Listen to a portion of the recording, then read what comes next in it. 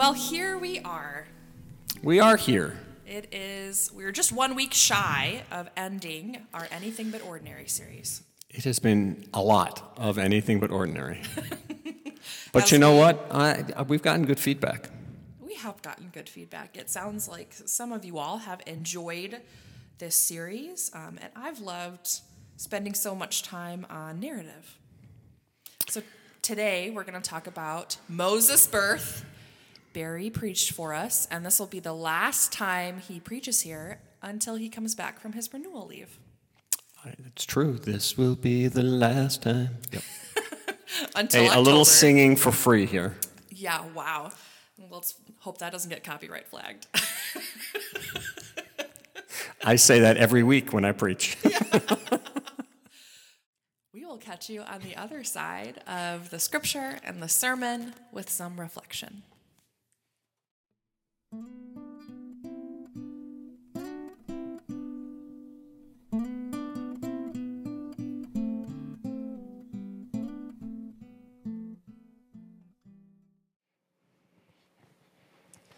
The scripture today is from Exodus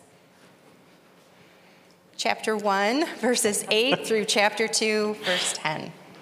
I invite you to listen. Now a new king arose over Egypt who did not know Joseph. He said to his people, "Look, the Israelite people are more numerous and more powerful than we. Come, let us deal shrewdly with them, or they will increase, and in the event of war, join our enemies and fight against us and escape from the land." Therefore they set taskmasters over them to oppress them with forced labor. They built supply cities, Pithom and Ramesses, for Pharaoh. But the more they were oppressed, the more they multiplied and the more they spread, so that the Egyptians came to dread the Israelites. The Egyptians subjected the Israelites to hard servitude and made their lives bitter with hard servitude in mortar and bricks and in every kind of field labor. They were ruthless in all the tasks that they imposed on them. The king of Egypt said to the Hebrew midwives, one of whom was named Shiphrah and the other Puah, "When you act as midwives to the Hebrew women and see them on the birth stool, if it is a son, kill him. But if it's a daughter, she shall live." But the midwives feared God. They did not do as the king of Egypt commanded them, but they let the boys live. So the king of Egypt summoned the midwives and said to them, "Why have you done this and allowed the boys to live?"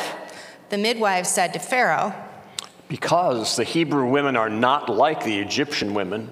They are vigorous and give birth before the midwife even comes to them." So God dealt well with the midwives, and the people multiplied and became very strong. And because the midwives feared God, he gave them families. Then Pharaoh commanded all his people, "Every son that is born to the Hebrews you shall throw into the Nile, but you should let every daughter live." Now a man from the house of Levi went and married a Levite woman. The woman conceived and bore a son.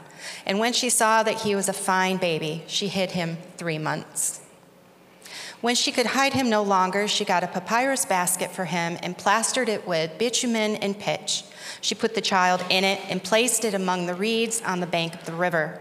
His sister stood at a distance to see what would happen to him. The daughter of Pharaoh came down to bathe at the river while her attendants walked beside the river. She saw the basket among the reeds, and she sent her maid to bring it. When she opened it, she saw the child. He was crying, and she took pity on him. "This must be one of the Hebrews' children," she said. Then his sister said to Pharaoh's daughter, "Shall I go and get you a nurse from the Hebrew women to nurse the child for you?" Pharaoh's daughter said to her, "Yes." So the girl went and called the child's mother. Pharaoh's daughter said to her, "Take this child and nurse it for me, and I will give you your wages." So the woman took the child and nursed it. When the child grew up, she brought him to Pharaoh's daughter, and he became her son. She named him Moses, "Because," she said, "I drew him out of the water." a word of God that is still speaking. Thanks be to God. Amen.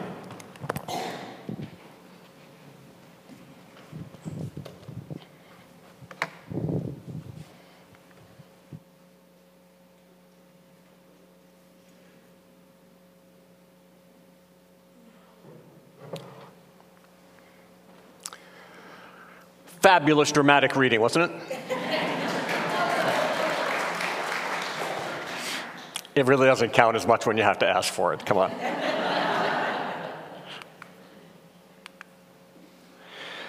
Well, we have been through a huge portion of the book of Genesis, that first book of our Bible, and we've heard the stories of God's promises to Abraham and Sarah and to all the descendants of those wild and crazy kids.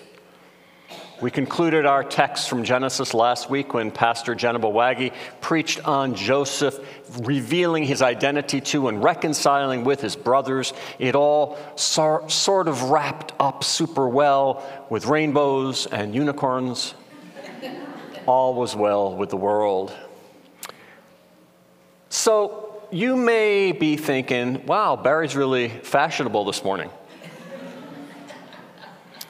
In fact, I am wearing Barbie pink. Because this text made me think, of course, about Barbie. Yep, Geneva, Lisa, and I went to see it last Saturday night. All I can say without giving too much of a reveal is lots of pink. So I'm going for pink this morning. I can wear pink. Thank you. Lots of pink and a much broader view of the Barbie world than the shallowly beautiful model with permanent high-heeled feet, right? Barbie was astonishingly about lots of deep stuff, not the least of which had to do with how power was dealt with in diverse camps of gender identity. Who'd have thunk it? In Barbie land, two obvious kinds of power were immediately evident. The $2,000 suited aging white males of the Mattel board of directors, and the submissive power the Barbies unwittingly gave to those kids, mostly little girls, who played with them. The board worked on power and profit, and mostly little girls working on power of partnership / playmateship / friendship. The movie wrestles with these matters largely and artificially along binary gender lines. Girls, boys, Barbies, Kens. And we know it's not the way the world is, right? But it's all good in Barbie land until one day stereotypical Barbie begins to, horror of horrors, feel things. Hold all of that for a second, if you would. So we can slide back a few thousand years like 1200 BCE, at the beginning of the reign of Ramesses II. So yeah, I'm going on 8-week renewal leave, and I am pulling out all the stops. We're going all the way back to Ramesses II, so you better buckle up, people. Last week, Geneva left us with the tentative sort of reconciliation between Joseph and his brothers. After that, in the chapters that remained in Genesis, Israel, the father of Joseph, not the modern nation state we know, Israel dies and his body is brought back to the land of promise, back to the land of Abraham, Isaac, and Jacob, and their spouses. He is buried in a tomb in land Abraham bought specifically for family burials. And then the whole entourage goes back to Egypt, and the brothers hedge their bets with Joseph because they're still a little freaked out that Joseph is reconciled. And they say, hey, Joe, just want you to know that Dad said he wanted you to forgive us entirely for all the stuff that went on between us. I mean, you knew we didn't really mean it, right?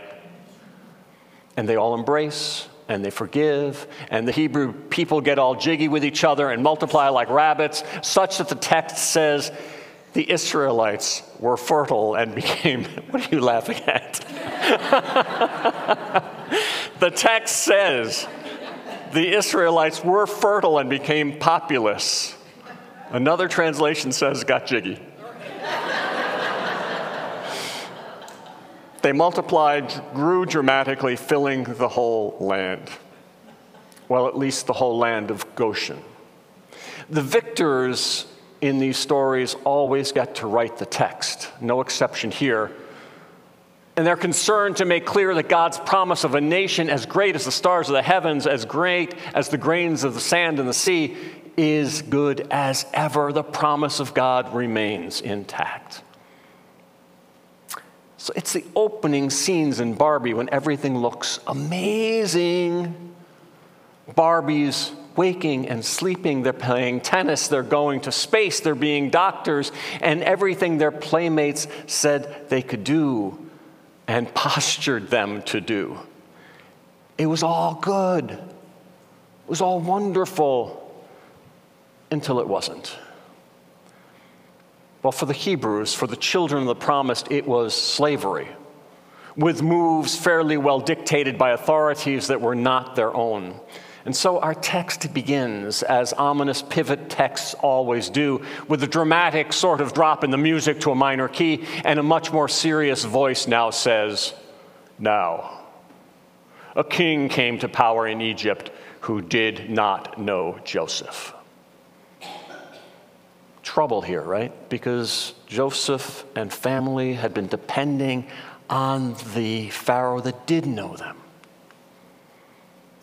A quick little one-liner here that indicated that the protections and privileges enjoyed by Joseph and his father and his brothers and the entire family is going to go away, and worse. The new Pharaoh has taken the apparent hyperbole of the Hebrew storytellers seriously. The growth of the Hebrew nation in slavery struck more than a little bit of fear in the paranoid heart of Pharaoh. So at first, Pharaoh believes that the entire nation shares his worry that the enslaved population would grow and join in strategies with enemy nations against Egypt, and that the Hebrews would fight wars and escape. Pharaoh calls on all the people to make Egypt great again, and the nation responds by making Hebrew life in slavery even more miserable. Egyptian foremen heavily oppress workers, and huge construction projects are completed with forced labor of those Israelite slaves. Hard labor, cruel labor. Yet, the Hebrew nation still continues to grow, even under the weighty thumb of Pharaoh. So frustrated, Pharaoh calls on midwives to kill baby boys. It's not a fair thing to ask midwives to do, right? The midwives, represented by characters Shiphrah and Puah, play stereotypes about the Hebrews back against... Try it again. These characters, the midwives, play stereotypes about the Hebrews back against Pharaoh. They say, oh, we tried, but you know how Hebrew women are. The Hebrew women are not like Egyptian women. They're strong, and they give birth before a midwife can even get there. Wink, wink. God treated the midwives well because God understood their faithfulness here, that they were giving faithful care. God granted them families of their own and continued to grow the nation under slavery. Real world stuff, right? I thought about that after Jess forced me to think more deeply about Barbie. It was at least twice a day that my colleague and friend Jess would say, "Have you seen it yet? I want to talk about it, come on." So yeah, I saw it. And I have thought more deeply about it. See, Barbie is about a portal that develops a tear between Barbie land, where Barbies are Barbies and Kens are Kens, and the real world, where all of the possibilities Barbies and Kens thought kids would glean from play, that shows all the possibilities all Kens and Barbies and Adams and Margos turn out to be unreal. Unreal. The world is dominated by Kens that think it's all about them, and Barbies who are largely subservient, like Egypt and Israel, only not. Only not because there are brave hearts there like Shiphrah and Puah in the scripture, and like weird Barbie in the movie, who dare to push back push back against unjust expectations that are ultimately deadly for everybody. The fixing of the world by Barbies and Kens or Benjamins and Shiphrah and Puah takes pushing back. It takes being clear about facts and not being driven by fears, minimally and paranoia at the extreme.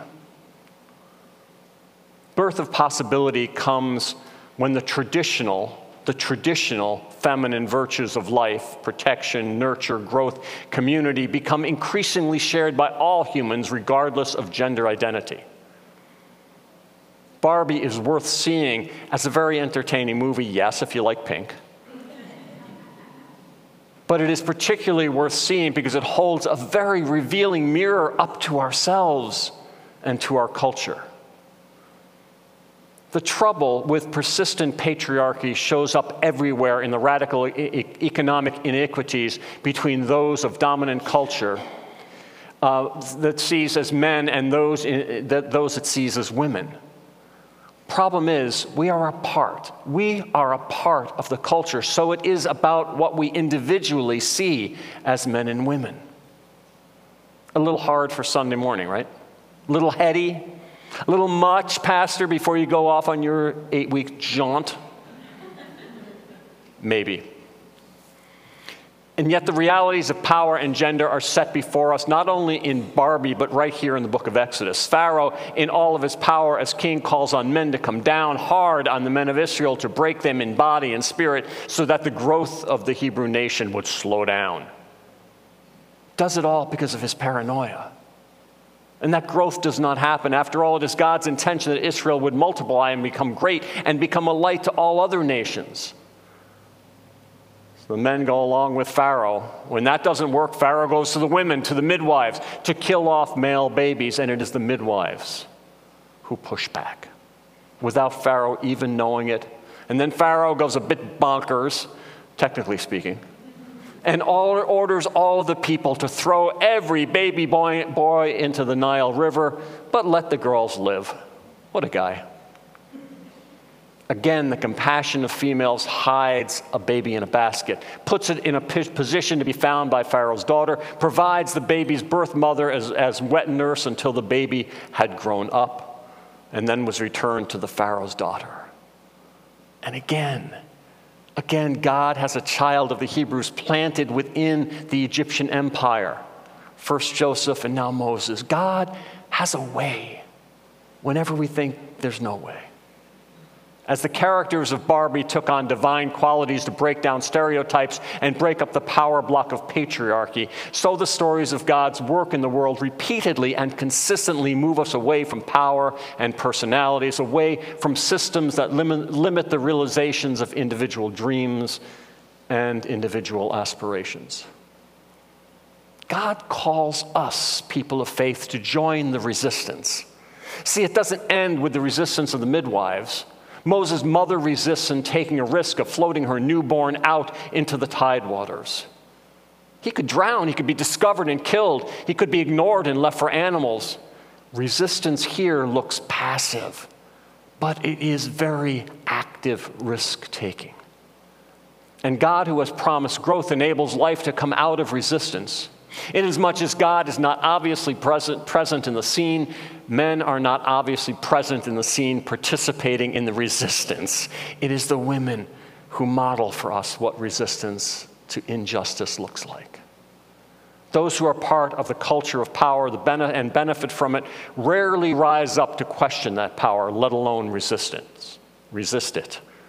Women continue to resist in this space. The sister, the daughter, the preservers of life, the custodians of human possibility. So I'm going to ask you. I'm going to be gone for 8 weeks. You've got time. Begin this week. Revisit the text. Pay attention to the power. Give yourself a gift and go see Barbie. Wear pink. Pay attention to the power. Open up a newspaper. Paper or digital, don't care. Watch the news on TV. Check out a news podcast. Pay attention to where the power is and who's resisting. This week, pay attention to the systems of which you are a part. Political, business, economic systems, family systems. How do you silently accept power that oppresses or threatens? Where do you resist? What might God be calling you to do? How might God be calling you to be a person of change within the system? What are you willing to risk to break down systems of threat? or oppression. Just a little bit to leave you with before I go off and have a good time for 8 weeks. Amen. Amen. I will, Jess and I.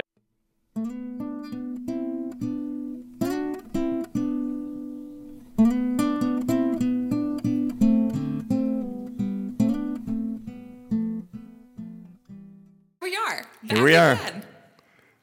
So the question we ask each other each week, what did you want us to get from this? Oh, message? I thought the question was going to be, why do we do this anyway? Why do we do this?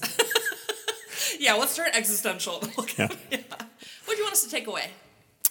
At the end of the day, I really wanted us to take away some pressing stuff for us to be involved in as Christians in terms of changing.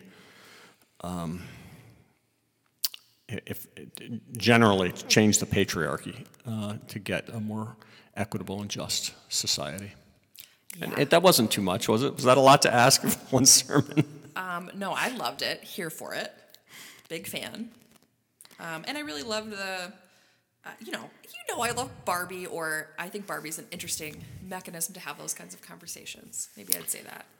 Yeah. So I'm grateful that you tied that in, I think, really well to this story of oppression and resistance. And rarely do we focus on the resistors in this story. So I'm glad that you highlighted them. Yeah, typically we tell the story like it's the most common story that we tell in children's Sunday school, at least Old Testament stories, right? Tell that birth story as this kind of warm, tender, cuddly thing. And at one level it is, but that's such a minimal level. There's so much going on in the story, and I wanted to lift up really the paranoia of the Pharaoh that drives this whole thing. Yeah. Yeah, and the paranoia that leads to oppression and, tyrannical forms of patriarchy and other sorts of governmental, Yeah. It was a lot. Yeah. It was a lot to Oppression, think about. death. Yeah. Yeah. And how, again, I think it had we had a follow-up class, I really would have wanted to draw more connections to what we're dealing with in the world right now, and because we know it most intimately, what we're dealing with in our own country in terms of politics that play heavy on paranoia and trying to set us up against one another, and doing things that, push to its limit. We start seeing kids thrown into the Nile because we think we have to do that in order to preserve our power. Yeah, I think for many of us, although a follow-up class would have been lovely conversation, it was pretty easy to get there. It was pretty easy to think of the kids in the detention camps and, all sorts of refugees, and it made it very visceral, which, again, every week I say I love how these stories, they don't, they're stories, but they don't pull any punches, and they still speak to us, I think, I'm not sure the word I'm looking for. They speak good to us. They talk good to us today. They speak to our shared experience, and sometimes folks think Scripture is not super relevant, and I just kind of be like, what? Like, this story is so incredibly relevant, I think, and I think you pointed that out well. Good. It was fun once you pushed me on the Barbie stuff, and but once I saw the movie, it kind of connected very well with this scripture, and I only had to rewrite the sermon once, so it wasn't too bad. Yeah. Glad to hear it. I will say, if you would have had more time, and this is coming from congregant and listener Drew, and I thought this too after he had mentioned it, how fun it would have been to think through more of Pharaoh's daughter's role. Because, taking in a Hebrew baby after her dad was kill all them babies. Yeah. Yeah, that is wild. Yeah, there were. I know there's a lot. There was a lot there, and I could have gone down every one of those personalities, and looking at the risk that each of them took, and the daughter took a huge risk. We don't get any interplay between Pharaoh and daughter. It's just this is what I'm doing. And who knows whether she even told that story Yeah. within the family. She might not have, and it only were her closest advisors or whoever surrounding her. Yeah, who knows? I do really appreciate the question you asked about what systems we're a part of and where the power is within those. And I'm guessing this for you, but I know for me, I've thought a lot about that as someone who's aligned within a very large institution that has been discriminatory. Your big family? Yeah, the United Methodist Church.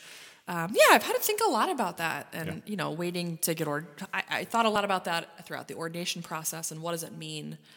Kind of becoming a company man, as it is to as it were, as it were, as it might be. Within the United Methodist Church, which I think right now has, discriminatory policies. Yeah. Yeah. And I'm curious, what your reflections are on that.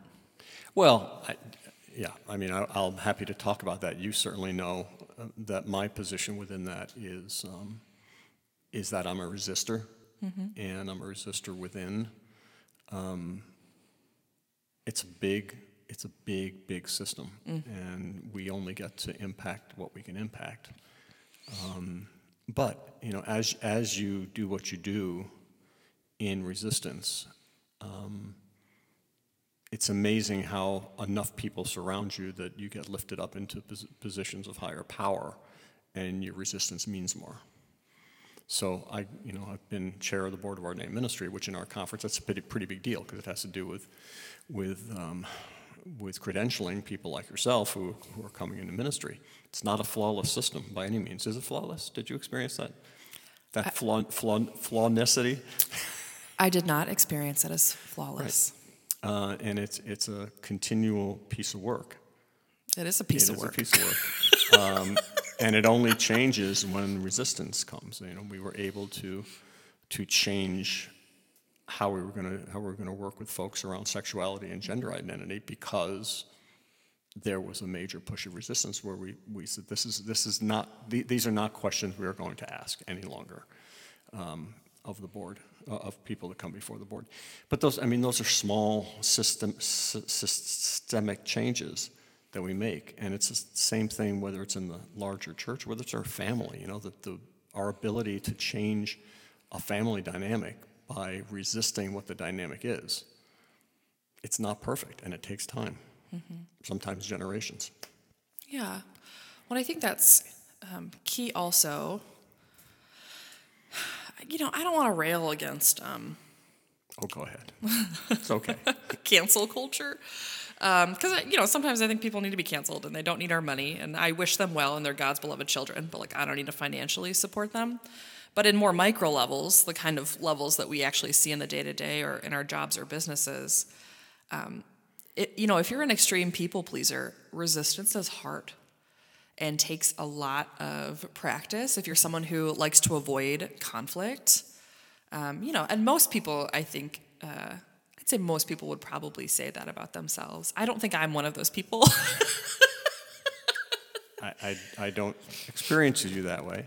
And so it's been interesting talking to some of my friends who would perhaps define themselves as people pleasers about what that actually looks like for them and the immense internal struggle that it takes to resist something that's already in motion, even if you know it's wrong or you don't want to be complicit with it. Well, it's the old physics, right? The object in motion remains in motion unless there's a force that works on it to change its direction. It's tough in the church because we sort of identify the minimal piece of what it is to be church in America is being filled with people who are nice to each other. Yes. And nice to each other means that you take the path of least resistance. Even if you don't believe something, you go along because it's just easier to get along with people by being complicit. I believe it. That's not church. It's not Jesus. Anybody. I challenge anybody who says it is. Yeah, this is. Are we going to talk about the difference between nice and kind? Let's do that. Yeah, nice is like my least favorite word ever. I think I've shared that with you multiple times. Yeah, it was a few years ago where I heard someone talk about this, and I appreciated the difference between nice as really kind of a societal function of politeness, right? Of whatever polite society is, which is ultimately a set of rules to keep people in their place, right? And that's how it's how to be cordial or how to function, and what polite society looks like. Whereas kindness, I think, is definitely more Christ-like and could involve more truth-telling. Yeah, Clarity. Kindness is not mealy mouth, kind of, just get along. It is speaking truth, and it's beyond that. It's speaking truth to power. So we begin our relationships by telling the truth with each other, and our relationships go bad when we fail to tell the truth with each other. I mean, this is kind of basic stuff that you and I do with couples who are being married, because people come in to get married and think it's easy. Getting married is the easy part. Staying married is hard, and the hard part about it is the consistent telling of truth. Because once you don't tell the truth, the damage that gets done, getting back to a place of equilibrium, is the hardest thing in the world. Lots of couples don't make it. Yeah. In the same way, we do that in the church. The church fails when we think we can't tell truth with each other, which is why small groups and small, because it's hard in worship, right? You and I get to talk. Yeah, worship's not really a place for a lot of mutual conversation or truth-telling. Yeah. It's maybe a starting point. It might, well, I think we model it, right? I think we model it as pastors, and it's part of what I appreciate about there being two of us, because we get to be truthful with one another. Sometimes it's hard, sometimes it's easy, it's sometimes funny, and sometimes not. But people get to see our working out a place where we may not fully agree, and how do we talk about it? How do we make clear that we're hearing each other? Mm-hmm. I think the other element of kindness, in addition to telling the truth, is telling the truth without the desire to injure. And like that part, I think, is important to kindness as well. Because for a long time, I could tell the truth real good. Oh, yeah. Yeah. But it could be a little spicy. And I sometimes would do that without being kind, right? Without thinking through how it could be received. So I think that's another beautiful element of kindness that would help us in our modeling of what that could look like in the church, in our workplaces, when we vote. Speaking the truth in love is the way we've kind of come to talk about that. Mm-hmm. And again, I think sometimes we confuse that love with just being nice, where love that's really hard work. Mm-hmm. It is, and it's not. Sometimes when we get into these conversations in the church, we go passive-aggressive pretty quickly. Yeah. So we act nice, but then the background is aggression, and that's harmful. That is harmful. I agree. And it's in a lot of ways that's kind of normative in a lot of places, in the church and workplaces. This finding the line between telling the truth and trying to not injure one another, and understand that people might think you're a jerk, just because it conflicts with them or it's not their experience. Like, that's hard. Yeah. And I think particularly if you're socialized in specific family systems or into a specific gender identity or whatever else, there are expectations of what that might look like. So I'm curious, before the sermon, this is a snippet into our conversation, everyone. Barry thought or said to me that his take on Barbie was going to be a lot different from mine. And I don't know that I experienced that. So I'm curious. Oh, cool. Yeah, I'm curious, what more you would say about that.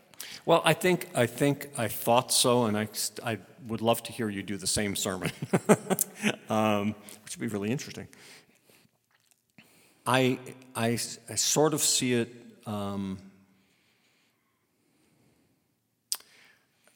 What's the word? So I'm seeing the telling of patriarchy, right, through my own eyes as an old white guy with gray hair, or less and less gray hair. And so I'm interpreting the whole thing through my lens of patriarchy. I'm part of that, working to be critical, working to be a risk taker within that, but still within that. So I thought that you would do better at seeing it from the vantage point of the Barbies who are adapted within their own lives, largely by other girls. Right, are postured and are played with, and I couldn't do a lot of commentary around that. Sure, yeah. But I was thinking that you would see that very differently, that piece of very differently. Oh, yeah. I think perhaps. I mean, it's interesting because, I've had to think a lot about the times I too am complicit in patriarchy, even though it actively harms me. It's normative. Sure. And I think especially as a white woman living into an anti-racist identity, there are choices where I have to think a lot about who am I going to align myself with in this situation, which is the question you asked. It's very easy for white women to always choose the side of patriarchy and ultimately whiteness as a shield to protect us. So it is an interesting place to be both oppressed and oppressor. That's exactly right. Yeah. And I've thought about that quite a bit, and I'm hopeful that will resonate with others of us kind of in that same situation. And it's hard also, because there's no way to get it right.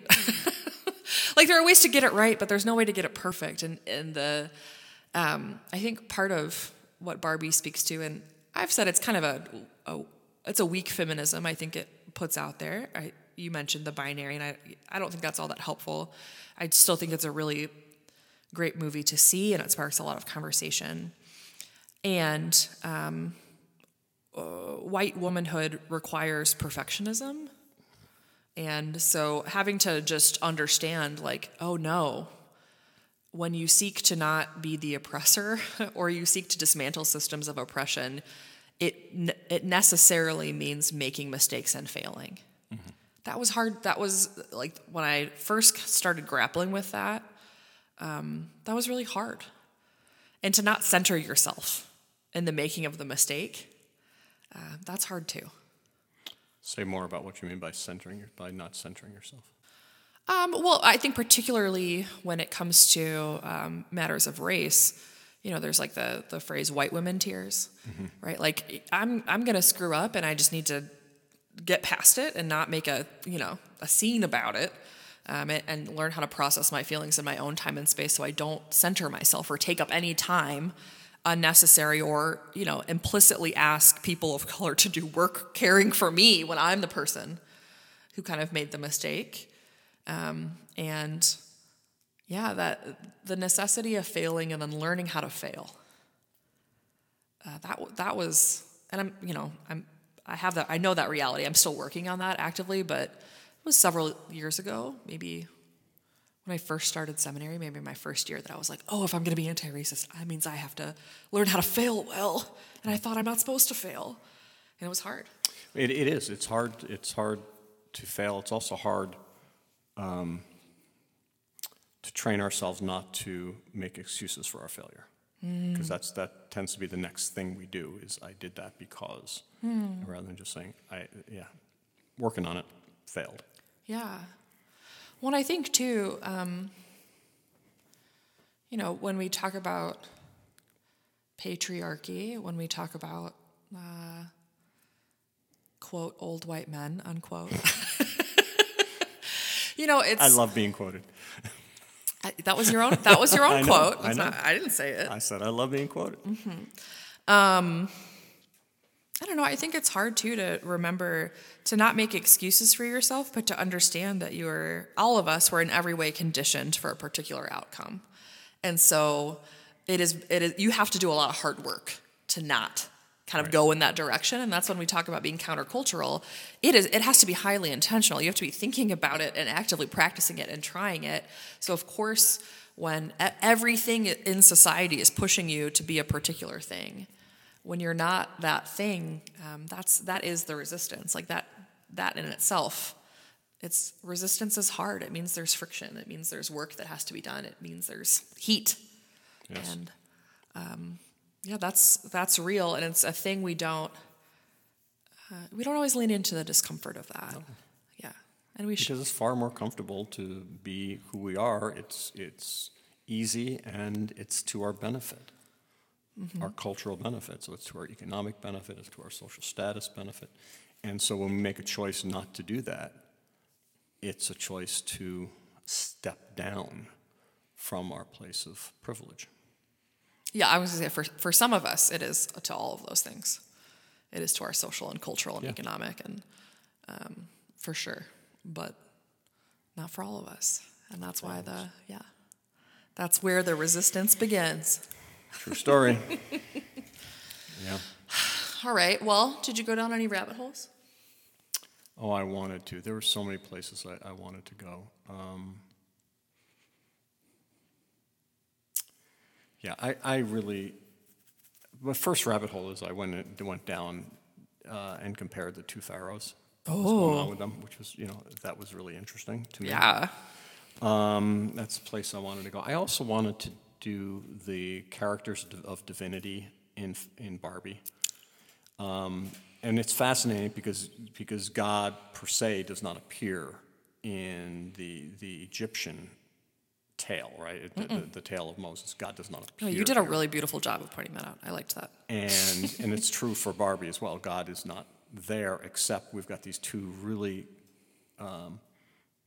compelling characters. First shows up as Weird Barbie. I won't go into all of that, but I wanted to go down because I really saw that person as a figure of divinity. But then Ruth, who we come to know as the creator of Barbie, is fascinating. Kind of a counterpoint to Weird Barbie. Love to do that. Love to do that. Yeah, I mean, we started that conversation at Studio Grill. Yeah, where all the best conversations begin. Over pancakes, for sure.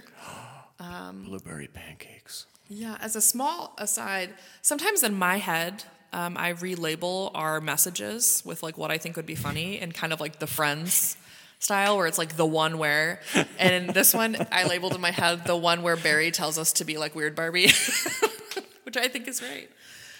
But yeah, I appreciated both of those in the movie. And again, I've heard so many folks say that they're going to see it now because you told them to go see it. Wow. So, wow. Who knew? Wow. Who knew? You're secretly working for Mattel over there. But. It must have been pretty good because there were, I will not give names, but there was another couple, there were multiple people at Full City, at least when I went over for lunch. And the waitress came around and said, your bill's been taken care of by somebody else from your congregation. Wow. Wow. Wow. It was a good I don't know one. whether that's because they're going to be gone for 8 weeks and they really liked the sermon. I don't know. Maybe both. Maybe both. Yeah. Yeah, so this will be it for me for a while. You are on your own. Wow, that sounded ominous. On your own. But I hear you have... On my own. Yeah. Oh, let's do that. I like that song. But you're going to have guests coming in to do these podcasts. I'm excited for you. Yeah, I'm sure none of you would want to just hear me talking to myself. That might accidentally happen a week or two. But talking to myself and feeling old. That'll be me on my 8 weeks. Yeah, so I have some special guests coming. Some are some other pastors. Some are friends in the congregation who listen. So I know they know what we do. There's 3 of those. There's 3 or 4 of those. Yeah, and I'm hopeful we'll be able to keep this going and have some wonderful conversations. And then perhaps after Barry gets back, we can do a catch-up on all the ways in which he was renewed. I'm actually going to be doing some recording on the trip. Wow. So we might use some, because I'm going to be driving a lot, and I want to do writing, so some of what I'm going to be doing is going to be taping as I'm driving some things I want to say. Taping, eh? Taping, eh? Taping. eh? Do you have a dictaphone, or are you going to use your... No, I have a secretary who will be with me. Great. Wonderful. I'm guessing you'll probably use your phone, but... My phone will be not in my hand, but on the holder, because I am a good law-abiding citizen. Well, friends, on that note, I will see you back here next week.